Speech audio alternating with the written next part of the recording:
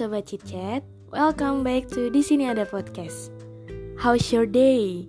Gimana nih kabarnya Sobat Chit-Chat selama 1 minggu ini? Hatinya apakah terasa menyenangkan? Atau ada awan gelap nih yang sedang menyelimuti hatinya? Apapun yang sedang Sobat Chit-Chat rasakan saat ini, bersyukur yuk. Bersyukur untuk apa? Karena sampai detik ini Sobat Chit-Chat masih diberikan kesempatan oleh Tuhan untuk terus hidup dan menjadi manusia yang utuh. Manusia yang utuh itu seperti apa sih? Manusia yang hidupnya dipenuhi oleh rasa syukur. Jadi tetap bersyukur ya, meskipun hari ini tuh capek banget. Meskipun hari ini tuh lagi ngerasa banyak pressure atau tekanan dari sana sini, atau hari ini tuh ngerasa gak ada orang nih yang peduli sama aku. Anyway, udah setahun loh ternyata kita hidup berdampingan dengan COVID-19 ini. Pas nih di bulan Maret, perayaan setahun COVID-19 di Indonesia. Tapi bukan perayaan dong. Kalau perayaan kan menyenangkan atau menggembirakan ya. Tapi COVID-19 ini menurut aku sama sekali gak ngasih kegembiraan untuk hidupku. Mungkin Sobat Chit-Chat lain cerita nih. Karena hidup aku jadi ngerasa terbatas nih. Mungkin Sobat Chit-Chat juga merasakan hal yang sama juga ya. Biasanya kita bebas atau enjoy gitu untuk bisa mengeksplor banyak hal di luar rumah. Kali ini semua jadi semakin terbatas. Anjuran pemerintah untuk tetap berada di rumah atau untuk mengurangi segala aktivitas di luar rumah harus kita lakukan atau harus kita terapkan. Nah, mungkin nih Sobat Chit-Chat yang punya hobi atau minat yang berhubungan dengan kegiatan-kegiatan outdoor, jenuh gak sih? Atau ngerasa cemas gak sih? Khususnya nih untuk Sobat Chit-Chat yang punya minat di olahraga. Enaknya kan kalau berolahraga itu keluar rumah ya. Olahraganya bareng-bareng juga nih sama teman. Mungkin ada yang suka sepedahan, ada yang suka jogging, nge-gym, ataupun berenang. Semua itu kan akan lebih terasa menyenangkan kalau dilakukan di luar rumah dan dilakukan bersama dengan teman-teman. Kalau misalkan dilakukan sendiri dan di dalam rumah, bosan ya pasti, boring, jenuh. Yang dilihat lagi-lagi tembok rumah atau pintu rumah aja nih. Terus yang bisa kita temui orang-orangnya juga keluarga aja. Kita gak bisa bersosialisasi secara langsung dengan teman-teman. Banyak rindu nih yang akhirnya tertumpuk. Gak bisa diselesaikan rindunya karena belum bisa bertemu juga dengan teman-teman Sobat Chit-Chat yang rumahnya jauh-jauh. Tapi ternyata di beberapa daerah ini udah ada yang menerapkan sekolah dan bekerja di luar rumah ya. Sekolahnya langsung di sekolahan atau bekerjanya secara full time di kantor. Congratulations untuk kalian yang sudah bisa beraktivitas di luar rumah. Tapi faktanya, meskipun di beberapa daerah ini sudah ada yang bisa beraktivitas di luar rumah, ternyata rasa kecemasan akibat adanya pandemi ini belum berkesudahan loh, atau belum selesai. Nah, gara-gara pandemi, rasa cemas manusia atau rasa khawatirnya manusia ini jadi semakin bertambah. Kira-kira apa sih yang manusia cemaskan terhadap pandemi ini? Pasti banyak dong hal-halnya. Dan kayak kita ngerasa tuh masalah jadi semakin berat ya karena pandemi seperti ini. Sobat Chit-Chat tahu nggak? Akibat dari kecemasan berlebihan itu akan menimbulkan apa sih? Atau dampak seperti apa sih? Ternyata kecemasan berlebihan itu bisa berujung kepada rasa insecure. Pernah kan pasti nih Sobat Chit-Chat ngerasain insecure, ngerasa dimana diri kita itu gak ada gunanya hidup, gak bisa ngasih kebermanfaatan untuk sekitar. Itu hanya pikiran sobat chit-chat aja, belum tentu aslinya seperti itu. Kecemasan tuh boleh loh, bagus malah menurutku, untuk kita bisa lebih well prepare atau lebih waspada nih terhadap segala resiko atau sesuatu yang akan terjadi ke kita, khususnya sesuatu buruk nih. Kita bisa lebih mempersiapkan apa sih yang akan kita lakukan di hari esok. Cara-cara apa sih yang bisa kita lakukan untuk menanggulangi segala resiko yang ada? Tapi kalau kecemasannya berlebihan juga jadi nggak bagus nih. Tadi itu menyebabkan insecure, ngerasa kalau aku jadi manusia nggak berguna banget sih. Aku jadi manusia nggak punya tujuan banget sih. Lebih parahnya, sobat chit-chat nggak bisa kenal nih sama diri sendiri. Kacau ya rasa insecure itu. Aku juga pernah kok ngerasain insecure. Nah, kira-kira gimana ya caranya kita sebagai manusia terbebas dari jeratan insecure, terbebas dari rasa overthinking dan kecemasan yang berlebihan? Aku punya beberapa tips nih, tapi ini tips dan triknya versi aku. Kalian boleh kok mengikuti tips dan trik aku, tapi disesuaikan ya dengan versi kalian sendiri. Kira-kira enaknya menjalankan tips dan trik ini tuh seperti apa sih? Jadi aku punya beberapa cara nih, atau beberapa saran untuk mengurangi rasa insecure.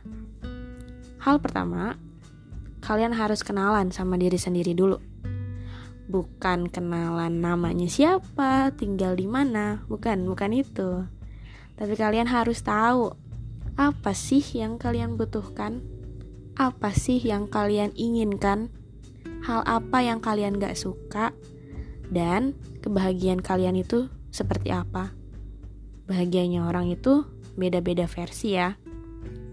Mungkin menurut si A, aku bahagia kalau aku punya banyak uang. Karena kalau aku punya banyak uang, aku bisa bebas shopping. Atau aku bisa bebas traveling kemana-mana. Tapi bahagianya si B, yang penting aku punya me time yang banyak deh, punya waktu untuk diri sendiri sebanyak-banyaknya, karena udah capek nih kerja seharian, membanting tulang, dan malamnya masih harus ngerjain beberapa hal atau revisian juga. Maka dari itu, fokusnya sama bahagianya kamu sendiri, bukan dengan bahagianya orang lain. Kamu harus tahu, kamu bahagia pada momen yang seperti apa sih?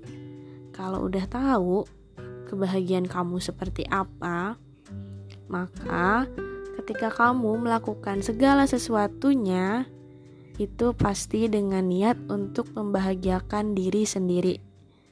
Atau istilahnya nih, self love, mencintai diri sendiri. Udah belum? Udah cinta belum sama diri sendiri? Jangan seringnya mencintai orang aja nih, tapi lupa mencintai diri sendiri. Dan lupa untuk membahagiakan diri sendiri juga. Self-love dengan egois beda ya.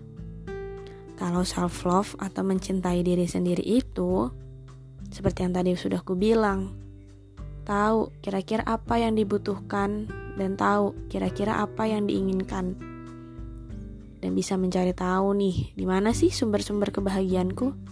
Tapi kalau egois itu lebih kepada keinginan aja nih.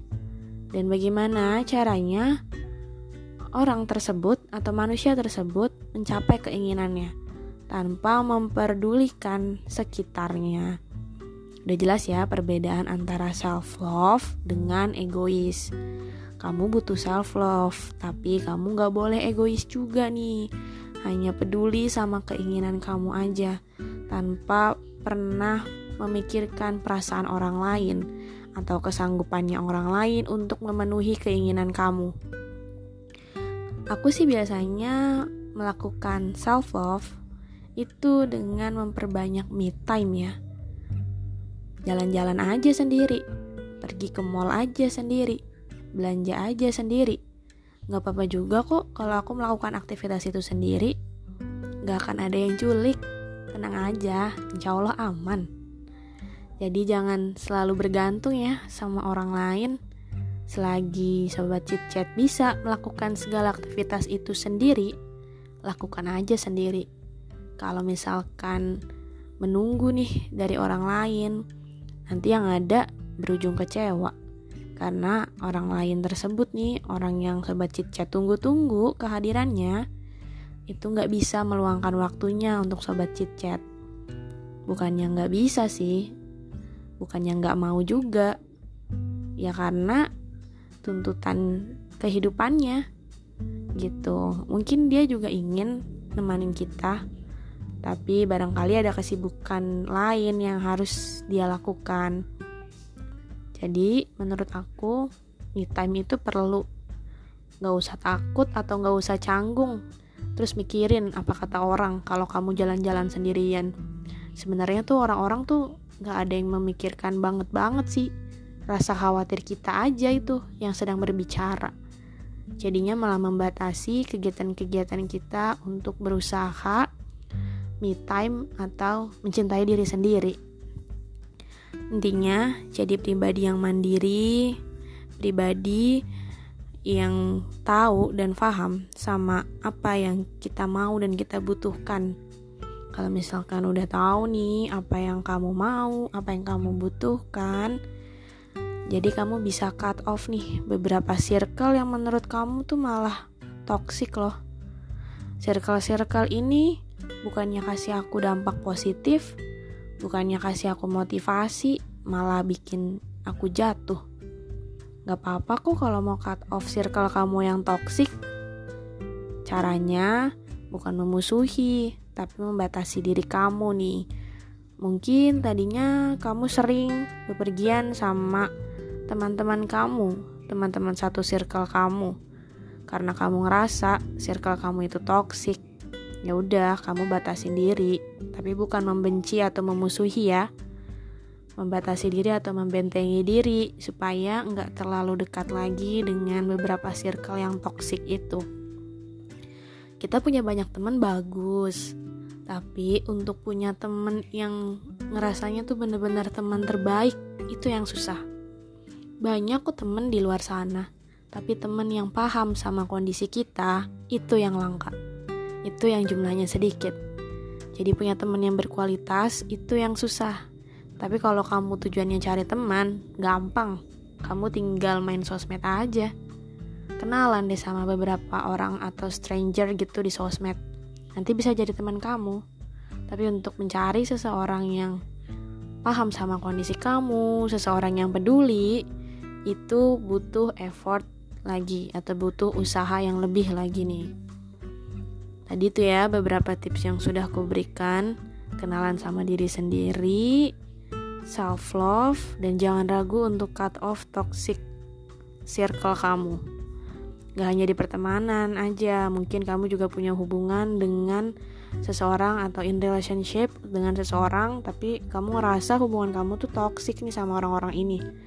Ya gak apa-apa di cut off sebelum hubungan kamu itu berjalan atau menjadi sesuatu hubungan yang lebih serius lagi nih.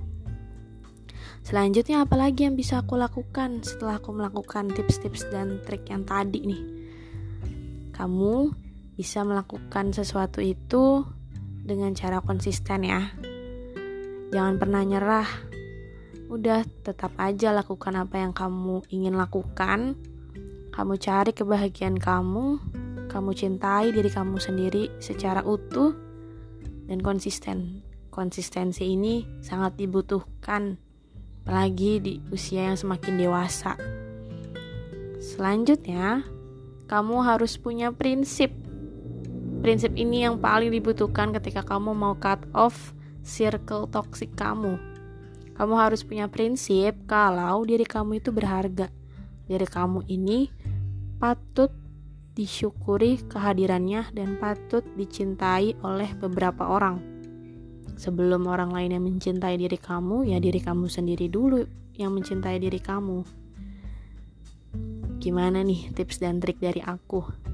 Semoga bermanfaat ya untuk sobat chit-chat yang sedang merasakan insecure. Yuk bangkit, jangan insecure terus. Kamu hebat kok, kamu kuat. See you.